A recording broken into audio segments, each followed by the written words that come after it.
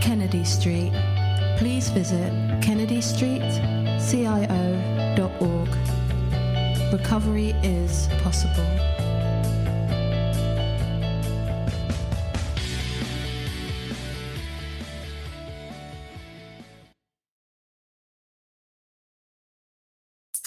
Well, we have gone live, gentlemen. If you're there, watch it. Welcome, good morning, good afternoon, everybody. Welcome to our Wednesday Kennedy Street Live Recovery Talks. That's what we call this little chat. I'm Claire Kennedy, for those of you who don't know.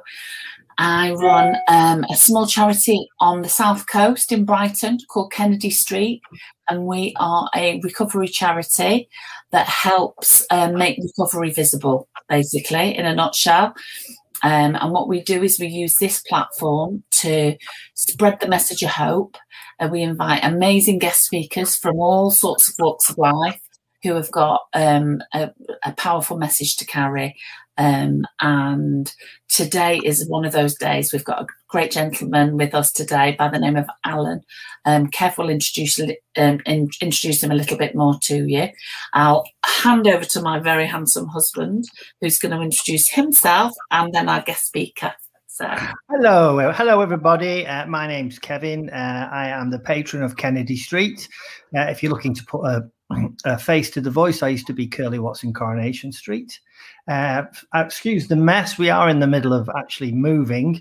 So if I sort of disappear into this seat, there's 4 boxes and stuff.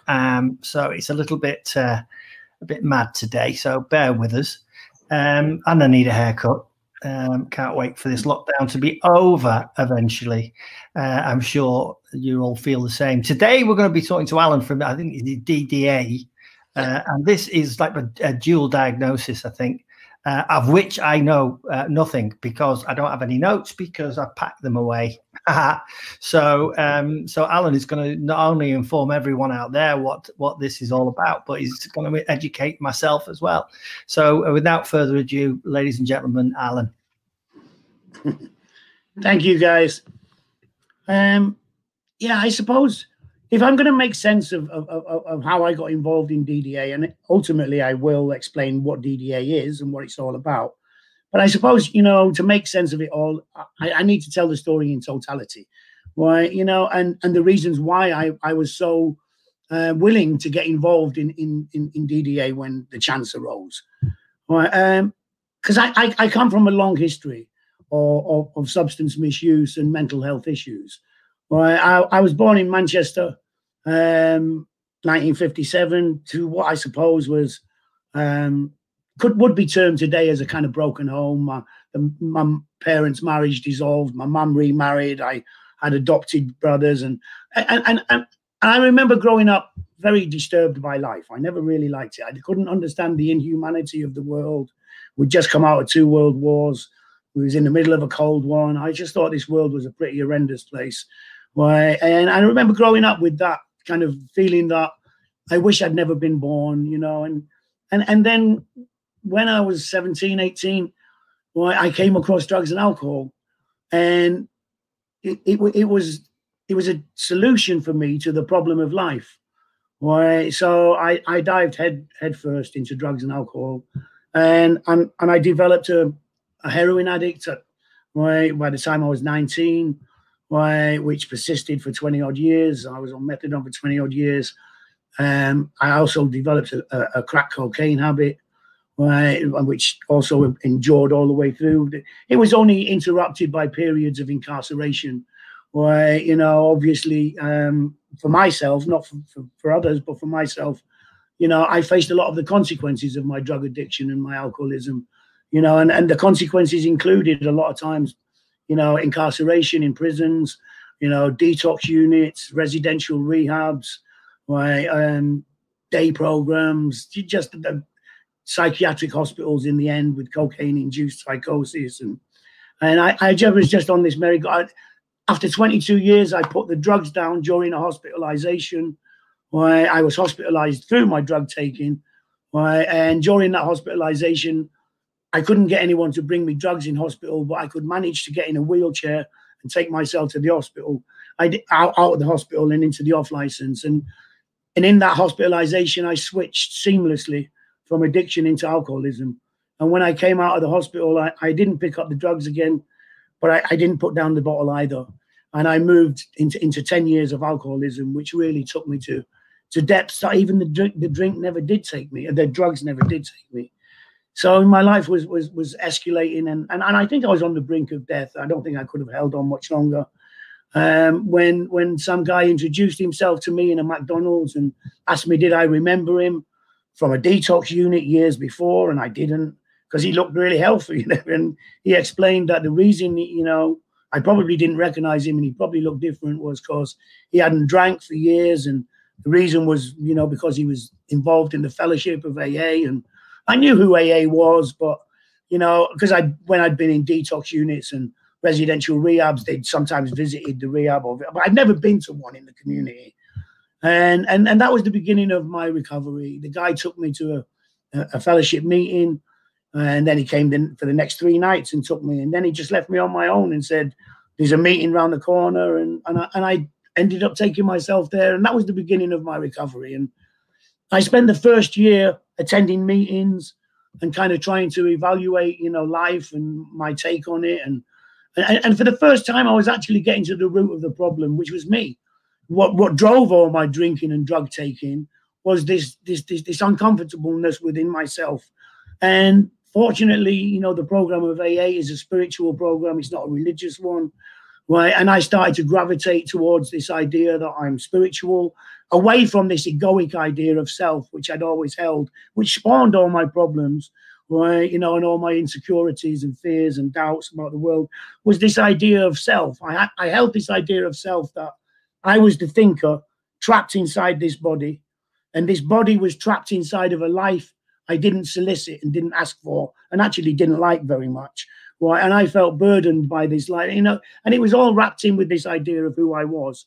And during my first year of recovery, I kind of moved away from that idea of self and gravitated towards the idea that I'm both physical and spiritual. Right. And the spiritual part of me, the essence of me, is connected to the essence of you, to the essence of the dog, to the spirit in the trees, in the bird, so I started to feel connected, something I'd never felt in my life before. I'd felt absolutely isolated and disconnected from life. Right. So I spent my first year working on myself. And then in my second year of recovery, I thought I need to take my recovery outside of myself and into the real world. And like I said, I'd led a dysfunctional life. It never really worked or anything in my life. So I decided if I wanted different, I had to do different. And I started volunteering for a homeless charity, right? Just making teas and coffees for people that was using the shelter and it was a facility where they could come in and wash their clothes and have a shower and have something to eat. And so people who was using the place, I'd make them cups of tea and stuff. And I was a year or so into recovery then. And a lot of the people that was using the service were kind of in the throes of active addiction and active alcoholism at the time. And we'd often engage in conversation, and I'd explain that I come from that background, but I'm a year clean. And after 30 odd years, and they would say, how did that happen? And we'd get in these conversations, and the drug and alcohol worker that worked at the shelter was called Dan, who's now my partner in DDA. And Dan overheard these conversations that I was having with the clients, right? And he came and said to me, have you ever considered studying drugs and alcohol on this side of the fence? You've got a PhD in taking them, right? But have you ever considered studying them? So he went off and he come back with a sheet of paper and some evening classes, right? In studying drugs and alcohol and their effects. And so I joined my first evening classes and started studying. And then I ended up falling into peer support, right? And studying peer support. And then I applied for a job as voluntary position working in the detox unit where I actually got cleaning, right? So I was employed by the NHS, right? And as a peer support worker in the detox unit. And I stayed there for 5 years till the unit closed down, and then moved into mental health. And for the last 5 years, I've been working as a peer support worker in an acute mental health setting. But back to the story. So Dan, who gave me this introduction, and we stayed friends. So after I moved on with my recovery, he moved on and he he went to other jobs, and he's now a dual diagnosis worker for the NHS. But when he was still working for Mungo's Broadway as a drug and alcohol worker, they got a little funding to go over to America and study of different approaches, how the Americans approached a combination of mental health, addiction, and homelessness. Right. So a little cohort of people went over to America, and Dan chose to look at dual diagnosis. So he Googled, and it came up with DDA, Dual Diagnosis Anonymous. And he hadn't heard of this before. It wasn't in England. Right. So he looked it up, and then he went along to a few of the meetings, and there was really powerful meetings. So he introduced himself after the meeting. And fortunately, the founder, a guy called Corbett Monica, was actually at that meeting. So Dan and him struck up a friendship. Right. And over the course of Dan's stay there, Dan went to several meetings and had several chats with Corbett. And this program of DDA is based on the 12 steps of AA. There's only one word change in the whole of the 12 steps, and it's in the first step. Whereas it says we were powerless over alcohol, it says we were powerless over our dual diagnosis. It's just substituted the word alcohol with dual diagnosis. The rest is unadulterated. If it's not broken, don't fix it. Right? So that deals with the addiction side of a dual diagnosis. So Corbett Monica, right? He took two people that he was himself dual diagnosed. He was a Vietnam vet, and he retrained and he became a counselor. And he was working with two guys who was duly diagnosed, and he took them to an AA meeting. And inside the AA meeting, one of them became a bit unwell, and he disturbed the meeting. And they was approached afterwards and says, "Thanks for bringing these guys, but kindly don't bring them back again. Right? This is AA, and we're about alcohol, not mental health." So Corbett thought this was wrong. So he wrote to AA, and he asked permission to use the 12 steps, but to use it in cooperation with an additional 5 steps, which he formulated himself, which focus on the mental health side of the dual diagnosis. So he formulated these programs, and he formed DDA, and he set up meetings. Now, the difference between DDA meetings and a single purpose fellowship, like the single purpose fellowships like AA, NA, CA, their primary concern, right, and is to carry the message to the still suffering alcoholic addict.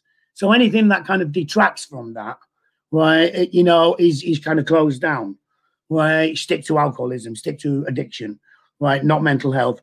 So people tend, to kind of censor themselves when they're in an AA, NA, CA meeting, and they don't talk about their mental health, and they don't talk about their addiction.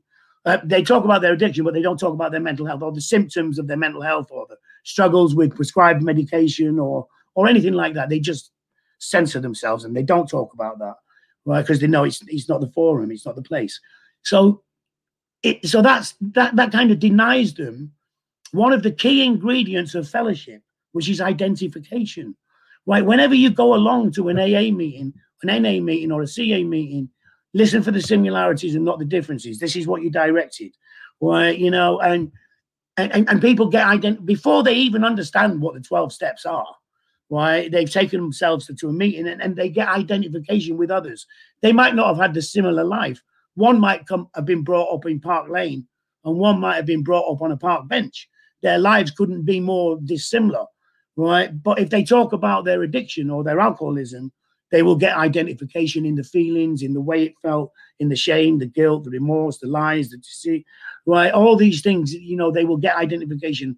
And so that's the hook, that's the lure that keeps you coming back long enough to discover the 12 steps and decide to start working through them, right? The first thing that keeps you coming back is the identification with others. Well, that's denied to people with a dual diagnosis, because they might, if you go along to an AA meeting, there might be 10 people in the AA meeting who are duly diagnosed, who are struggling with their mental health, but they will not talk about it. So the other 9 people sat in the room will not identify, they won't get no identification because they're not able. So the first liberating and freeing thing about DDA is it allows people to talk about both those struggles, right? Their struggles with addiction, their struggles with mental health, right? In the one place, and get identification from others, right? So there was a real need for this. So Dan came back from America explained to me about these 5 additional steps, that he'd been given permission from Corbett to try to bring it over to America, to England, sorry, from America, and try to establish DDA in here. So Dan, at this point, got back to England. He knows this is a peer-led program. He's a professional himself, although he will, by his own admission, explain that he has some mental health issues, but he has no addiction issues or anything. So he knew that he needed a peer, right? And he thought of me, right? So he got in touch with me and he said, Alan, I've been to America. I've come across this program, right? Are you interested in getting it off the ground with me? And I said, of course I am. I was only too willing, because I knew from my own lived experience, right, the prevalence of a dual diagnosis. Right, I knew just how many people, you know, it's the elephant in the room, right, you know, and so I knew from my recovery time, I'd worked 5 years in a detox unit, right, and I knew, right, from my 5 years working in the detox unit, the amount of people that a dual diagnosis, you know, applied to, right, and then again, you know, when I left the detox unit and went to work in a mental health ward, right, it was completely evident to me how many mental health patients have addiction issues, because they self-prescribe, right? They self-medicate, right? So I knew from both sides, from the addiction services, the prevalence of mental health, and from the mental health side, the prevalence of addiction. So I was only too willing to help him try to get this off the ground. And we was really fortunate, because at this point, this is where John O'Donnell, the guy who couldn't get in the meeting, this is where he comes into the picture.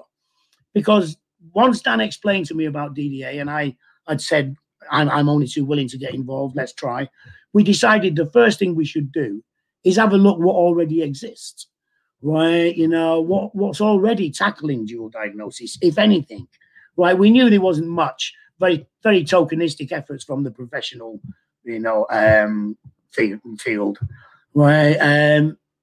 But what was happening on a peer level? So we looked, and there was an organization called Dual Recovery Anonymous, of which John O'Donnell was running the meetings. I think there was 3. There was 3 meetings in West London, right? Dual Recovery. But it was trying to put a square peg in a round hole, really, right? It was trying to tackle dual diagnosis, but only using the 12 steps, with no focus on the mental health side of the dual diagnosis. So it really was floundering a little bit. You know, it did have the luxury of people was able to talk about both issues in the one forum, right? But they didn't have a specifically suited to purpose program, right? So so we went along to the dual recovery meetings, right? And we introduced ourselves to John O'Donnell afterwards. And we explained about the Dual Diagnosis Anonymous program of 17 steps, the 12 steps plus the additional 5, right? And sorry, that was a mistrack. My daughter phoning me there. I just had to ring her up. You know, where was I? I forgot myself. It completely threw me, that did. So yeah, the additional 5 steps, right? So I still forgot where I was. Right. Let's start with those 5 steps. Those are those things. I've got them. Right, the additional 5 steps are here, so I think I'll read them out so people are understanding what are these additional steps. Yes, right. And the additional 5 steps of Dual Diagnosis Anonymous are: step 1, we admitted that we had a mental illness in addition to our substance abuse, and we accepted our dual diagnosis. 2, we became willing to accept help for both of these diseases. 3, we've understood the importance of medication, clinical interventions, and therapies, and we've accepted the need for sobriety from alcohol and abstinence from all non-prescribed drugs in our program. We came to believe that when our own efforts were combined with the help of others in the Fellowship of DDA, and God as we understood him, we would develop healthy drug and alcohol-free lifestyles.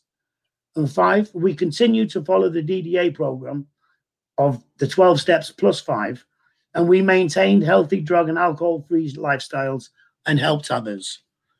So we explained about these additional 5 steps to John O'Donnell, and then we gave him the workbook there's an exercise book, a workbook, Dual Diagnosis Anonymous, Journey Through the 12+5.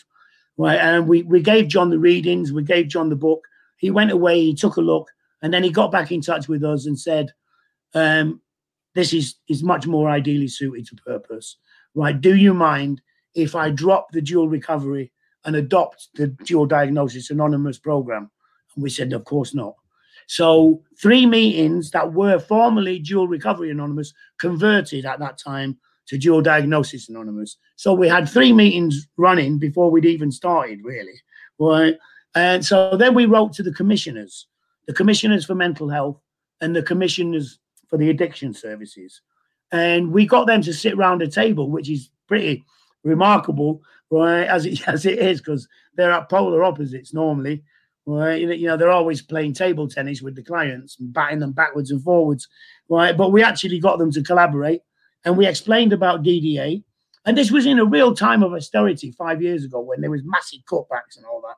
But they were so taken by this program, this peer-led initiative, right, that they come up with a small sum of money, right, £10,000 to get a website going, to get a few additional meetings, to get some literature printed, to get some. So they came up with, so we opened an additional 2 meetings. So we now had 5 going, right? And then at that point, we approached London University, right? Because both Dan and I, Dan took his degree at West London University and was friends with the professor. And I've been invited to talk about peer support. So we was kind of friendly with the professor. So we got in touch with her, told her about DDA. She applied for some separate funding to do an efficacy study on the pilot program of DDA. So, and which she received. She received more money than we did. Right? She received more money to study us than we got to set up.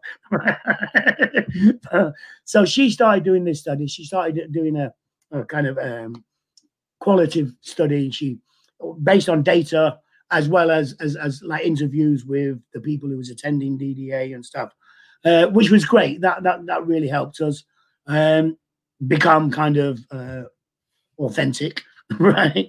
You know, and then the pandemic. So everything was going really well. Right? We'd been commissioned in a few years on the run by West London. We was on the brink. We'd started a workshop, right, to take people through the 12 steps plus 5. Right. And so as people was getting through that, we was hoping we was going to open more meetings. But, you know, then the pandemic happened and we had to go to Zoom. Right. Now, that was a double-edged sword. Right. Because on the one hand, right, you know, it meant we was denied face-to-face meetings, and they're powerful. You know, just something about being in a room, sat together. There's this dynamic, there's this, you know, power in the room. So, you know, that was going to be like, but we set up on Zoom. Now, but the beauty of going to Zoom was that it made us accessible. I mean, formally, all our 5 meetings was in West London. That was where we was commissioned. That's where we was set up. I work full-time. Dan works full-time. Right. So all what we was trying to do was outside of that, right? You know, so we'd centered ourselves in West London. So only people that lived in that locale could access DDA. But once we went to Zoom, right, that was no longer the case. Right, people from all over the country and further afield, even other countries, and now can join DDA. So the Zoom meetings have been fantastic, right, in the sense that it's made us much more inclusive. You know, people from in remote places can get a laptop and join DDA, right? You know, and the meetings have grown in popularity. They, like last night, there was 19 people, you know, in the meeting. We've started, which is really great, right? A couple of the ladies that attend, right, they've been attending for a good while now, right? They've started up a creative group, right, which happens on a Wednesday night, right? Which happened tonight. Right, which is great, you know, where people come on and they do their artwork. Some other people might play some music for us to listen to. I usually recite poetry and stuff because I like to write poetry, and it's just great. And another lady started up a gong meditation session, right? So, because a big aspect of the face-to-face DDA meetings was we got a little pot of money to start social enterprise off. And we started going on things like, we went on a retreat, a spiritual retreat, to some monastery, and that was fantastic. Well, everybody had a great time. We did other stuff like bowling evenings and going for meals and stuff. So that was like the glue that kind of held everyone together. And obviously with the pandemic again, that all went out of the window. So we're trying to substitute it with some kind of social fun, something that's not recovery focused, you know, essentially. Although people do end up breaking into, you know, conversations, right? But it's not a meeting as such. It's not structured in any way. It's very informal. It's very light. People are enjoying themselves and that. So we started to introduce that as well. So yeah, I think that's it really. I think that's about DDA. Wow, that's phenomenal. Now, your friend John, yeah, I mean, well done for that. That's epic. And what a great narrator you are, may I say. Wonderful to listen to you all day, actually. I'm not on good form today. Well, you're on fire. This isn't you on form. I don't know what to expect when you are on form. Well, it helps, Claire, when you're sincere, right? You know, it helps when you actually mean what you're saying. Yeah. Right, you know, it helps when you're sincere. I know, and that's what people connect with, isn't it, Alan? I mean, that sincerity that cuts into people's hearts. Absolutely. Someone once said to me, "Only what comes from the heart can reach the heart."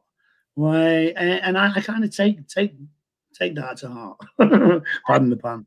Right, But I know it's true because I work in an environment where people come in and they're extremely, extremely unwell, right? But they remember your kindness when they get well, and they remember your sincerity. And, you know, yeah, people can sense sincerity just the same way we can sense insincerity. So, you know, it helps when you mean what you're saying. What I find fascinating about that is I mean, to me, I thought that addiction and mental health went in tandem, but it seems it only goes to a certain level, and it's the nuts and bolts of the meeting. Because if someone who has mental health issues as well as addiction suddenly has an episode and is unwell in a meeting, it kind of upsets everyone else. Which is, I think, that's probably just human nature. And so therefore they feel excluded. But this is a real education for me, because obviously as they do in the mental health and addiction do go along in tandem, but there's a certain cutoff point, I think, where the mental health takes over and stops the person getting well from the addiction. And I think what you're doing is terrific. Absolutely. And you know what normally happens is people with a dual diagnosis get asked a totally, you know, unreasonable ask. They get asked to separate the two issues, right? And talk about their addiction over here in the addiction services and talk about their mental health over here in their mental health, and separate the two issues. And it's impossible. They're co-occurring.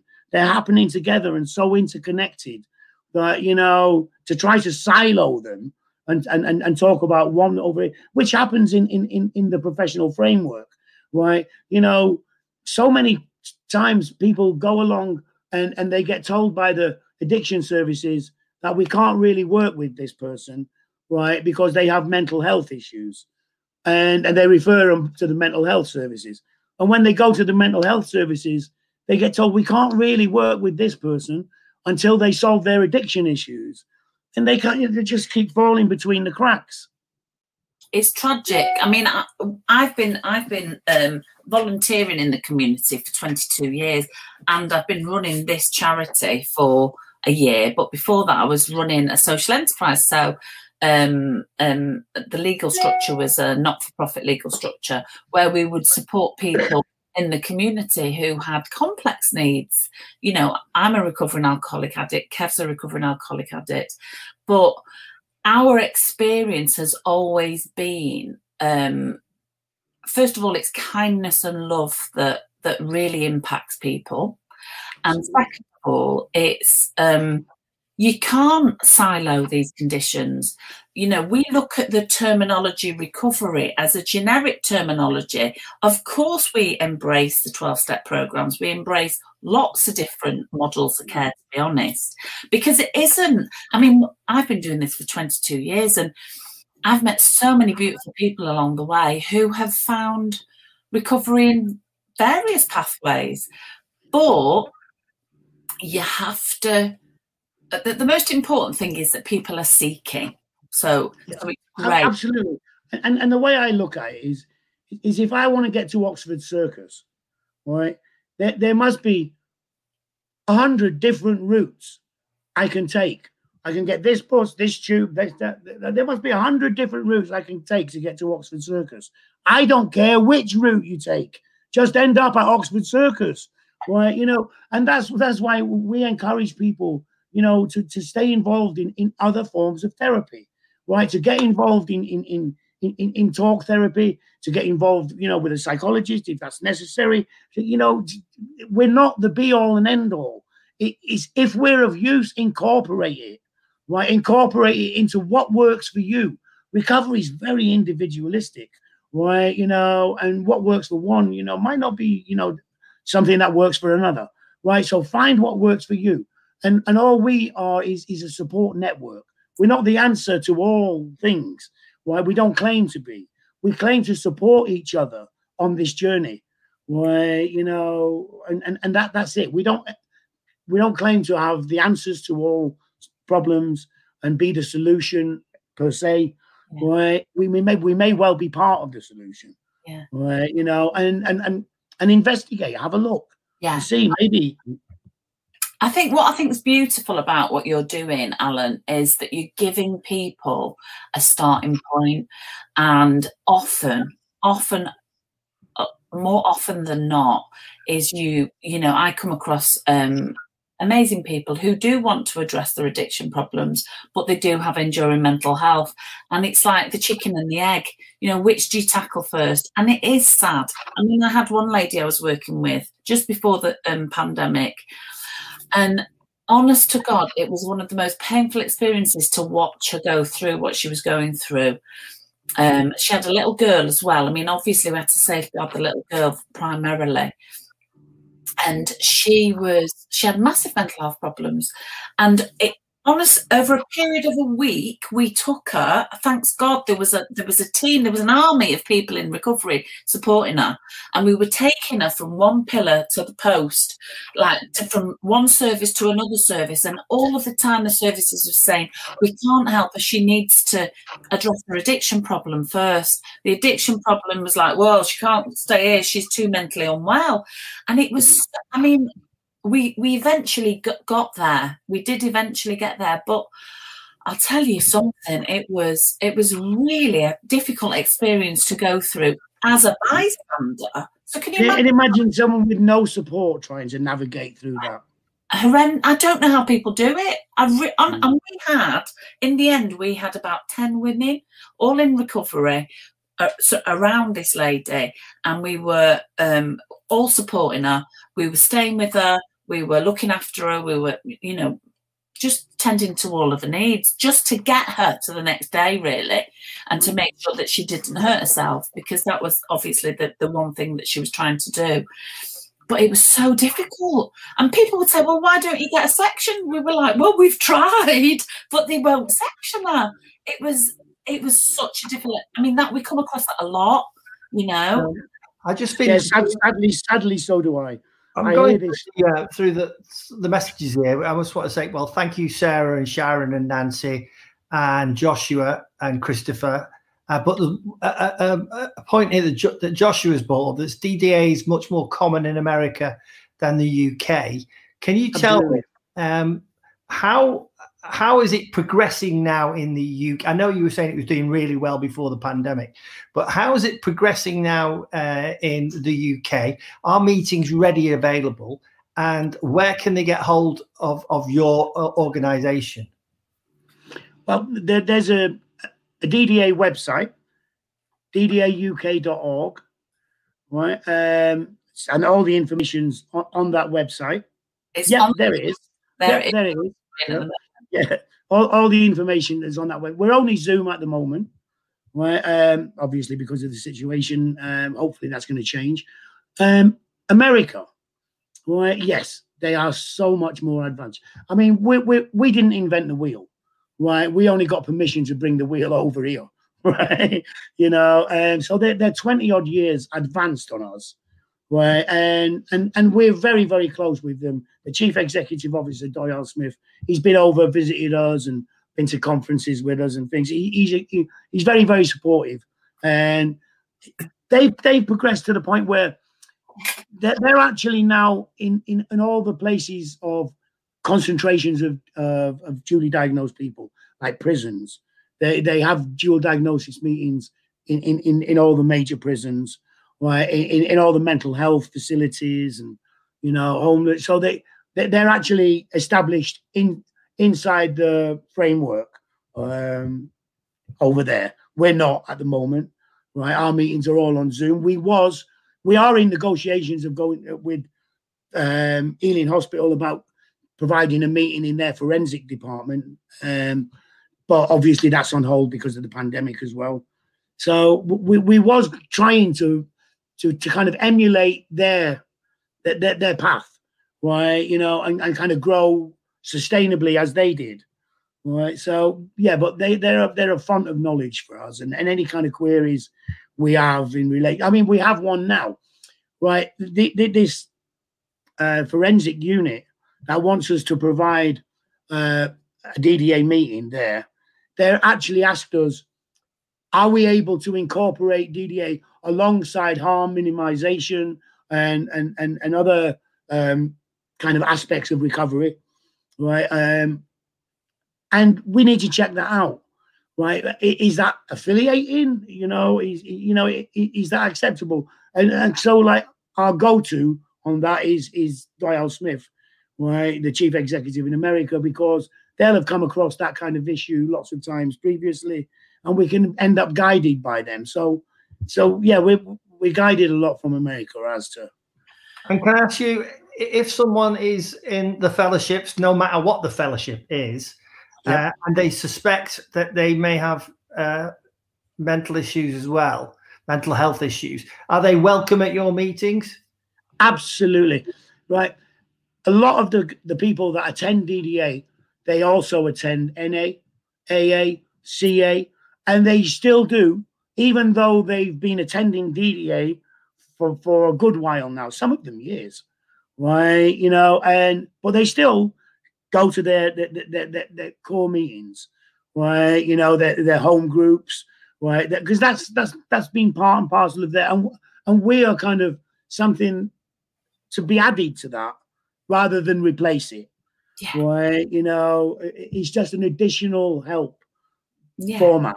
Yeah. You know, where they go and they talk about their addiction, their alcoholism in AA, NACA, right? And then they come and for this hour, an hour and a half, some of the meetings are, they're able to talk about, you know, other struggles that they're having with their addiction, with side effects of medication and stuff, right? And so they're liberated to be able to do that there.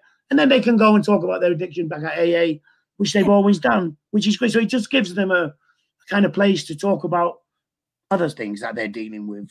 It's another tool, isn't it? It's another tool in their arsenal.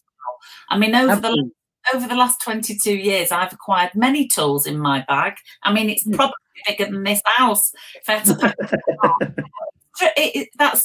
what we do, isn't it? That's what we learn in recovery, is that it's okay to ask for help, and that it's absolutely liberating once you realise that you can't do it on your own, and that the simplest words is, will you help me? Can set you free, you know. I think it's amazing what you're doing, honestly. I think it's great, and well done, America. Again, we love America because they are so much more forward-thinking. Oh, I'm not that keen on them myself, but in this regard, yeah. Can I ask you, so if for instance, you know, like with the 12-step fellowships, if there were a group of recovering alcoholics, say, that wanted to open an AA meeting, they could go and open an AA meeting. Is that similar to you? Is this similar in your case? So is it similar traditions and things like that? Absolutely. Absolutely. So how would it work? Would they have to come to your meeting first of all and obviously find out what it is that Yes. That would be advisable. Right? Yeah. And, you know, and there's also a workshop that goes through the DDA steps. Right? You know, it would be a good idea for anyone who wanted to open a meeting during this lockdown. I mean, I think we're on we finished step 12. We're on step 1 of the 5 now. Right. So the workshops at step, so it'll be starting again in about 4 weeks' time. Right. Back at step 1 again. Right. And so when are the workshops? The workshops are on a Monday. Workshops are on a Monday for 1.5 years. You don't have to wait though, do you? You can jump in on this at any time. Absolutely. Yeah. You know, I would suggest don't jump in on a Monday because they're working through the steps. Yeah. But there's Tuesday, Tuesday, Wednesday, Friday, Saturday, Sunday. You know, there's lots of other meetings that people just, if they just want to jump on board, have a look, right? Yeah. You know, check it out. You know, prior to investigation and all that. And when the pandemic ends, do you have like the meetings like in the normal fellowships in church halls and so forth and so forth? Yes. Yeah. And before the pandemic, that is the plan. But we was kind of focused mainly. We was in hospitals, right, and drug and alcohol service providers, right. You know, loaned us a room. They loaned the rooms to AA, and so we was mainly in drug and alcohol service providers and hospitals, rather than churches and stuff. But we will go along them lines. I'm hoping that because we've gone on Zoom now, right. It's meant that a lot of people are very familiar with DDA. They've been involved for a while. They've actually gone through the steps and stuff. So they'll be, once this pandemic situation ends, they'll be able to open wherever they are, in Manchester, you know, in Wolverhampton, in Cornwall, or wherever they are. Right? And I don't know what meeting halls they're going to use, but presumably churches and stuff. Yeah, absolutely. I mean, I think in a way, I think the pandemic has been, I mean, I know it's been terrible and awful for so many people, and the tragedies and losses that people have experienced are insurmountable. But I think for some, it's brought all of this to a head. I know that's how our helpline came about, was we never used to operate a helpline before, and we never used to do these talks before. But the level of need just went through the ceiling, and our phone didn't stop. It was just continuous. And we just thought, well, what can we do to help? Well, we're getting calls from all over the country. So we need to find out what's happening all over the country. So that's why these talks came about. But I think Zoom, and I'm sure there are other platforms available, but Zoom has opened the world up so beautifully. I mean, I've never had such a great experience of integrating people into recovery than during this pandemic. We've had so many successes with just people getting well and starting on this amazing adventure. So do you think, Alan, that so some of the 12-step meetings have now we're going back into the community. They've developed like a hybrid system where they have a live meeting face-to-face, which, like you said, totally agree, is critical. I connect with human beings, not screens, but screens are convenient. But it would be great if maybe your meetings were, I'm not making suggestions, but I'm just curious to know if you would do like hybrid meetings where you've got a live meeting with a web presence so people can log in from remote areas. That's definitely something that we would aspire to do as soon as, you know, we're able, as soon as the situation changes and we're able to get that live kind of element, right, to attach to the Zoom meeting and stuff. Yeah, that would be something we'd be looking to do as soon as we're able. Yeah, I think it'll be really helpful because go on, what? Sorry. Do you know what came off the back of Zoom, which has been fantastic, and we never had it before, right? Is we now have a DDA WhatsApp group, right? So all the people that joined the meetings have joined the WhatsApp group. And the level of support for each other is just phenomenal. Yeah. Right? It's just really, really phenomenal. Right? You know, people text every morning. I mean, like it's ping, ping, ping, ping, ping, ping, ping. Right? You know? Honestly, right? Oh, wow. You know, and just the way that people are supporting each other outside the meetings, outside the kind of creative groups and the gong sessions and stuff. Right? Outside that, right? They're supporting each other via the WhatsApp. Right? You know, so they're constantly, you know, oh, I'm having a bad day. Shall I private call you? Yes, please do. So they're all linking into each other and calling each other and supporting each other, which is amazing, you know. And that's when that all come off the back. Yeah, and that's when technology really comes into its own, and you realise how important and how blessed we are really to have this technology.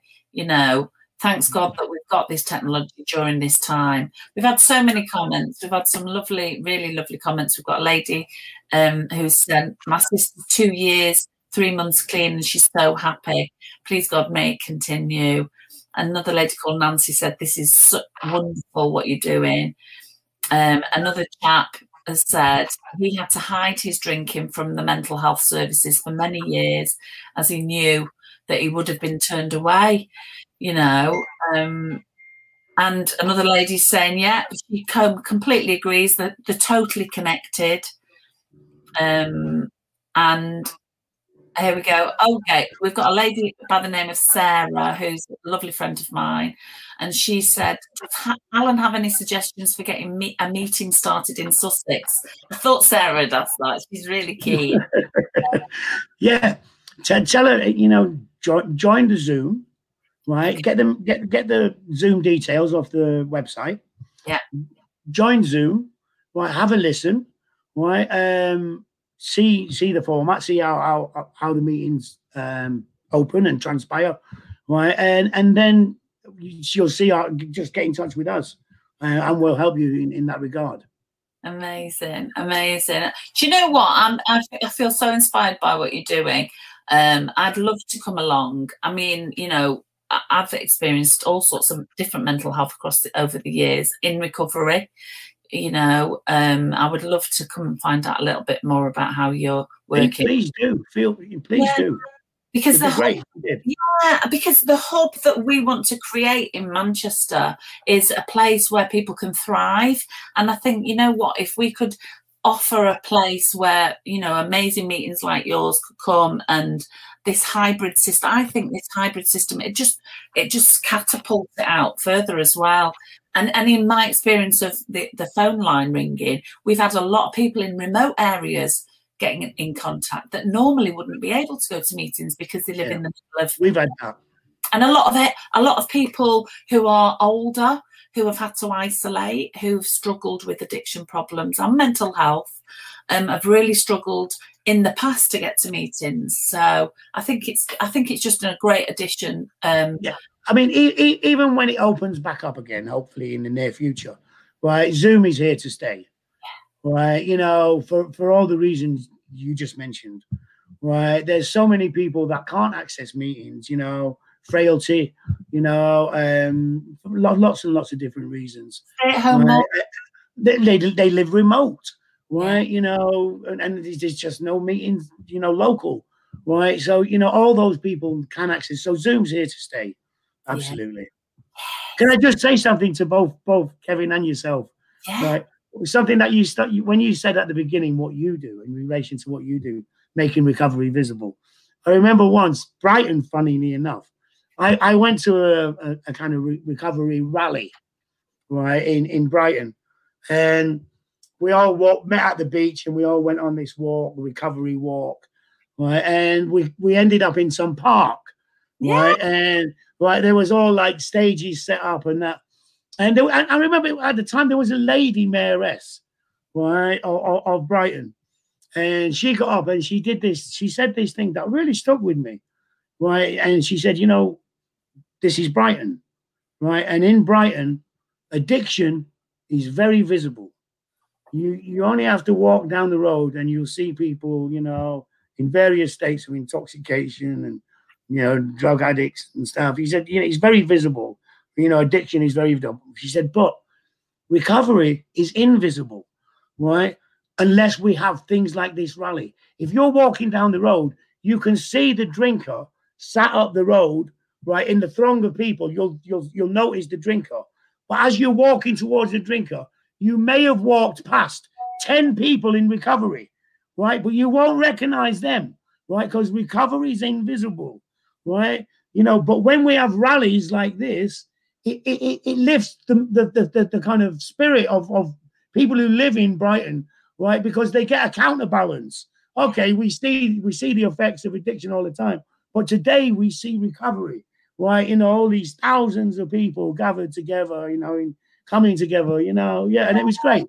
I thought, what a great thing to say, you know. Do you know what, Alan? Well, funnily enough, that event that you came to in Brighton was our first year living in Brighton, and I was part of the organising committee for that walk. Really?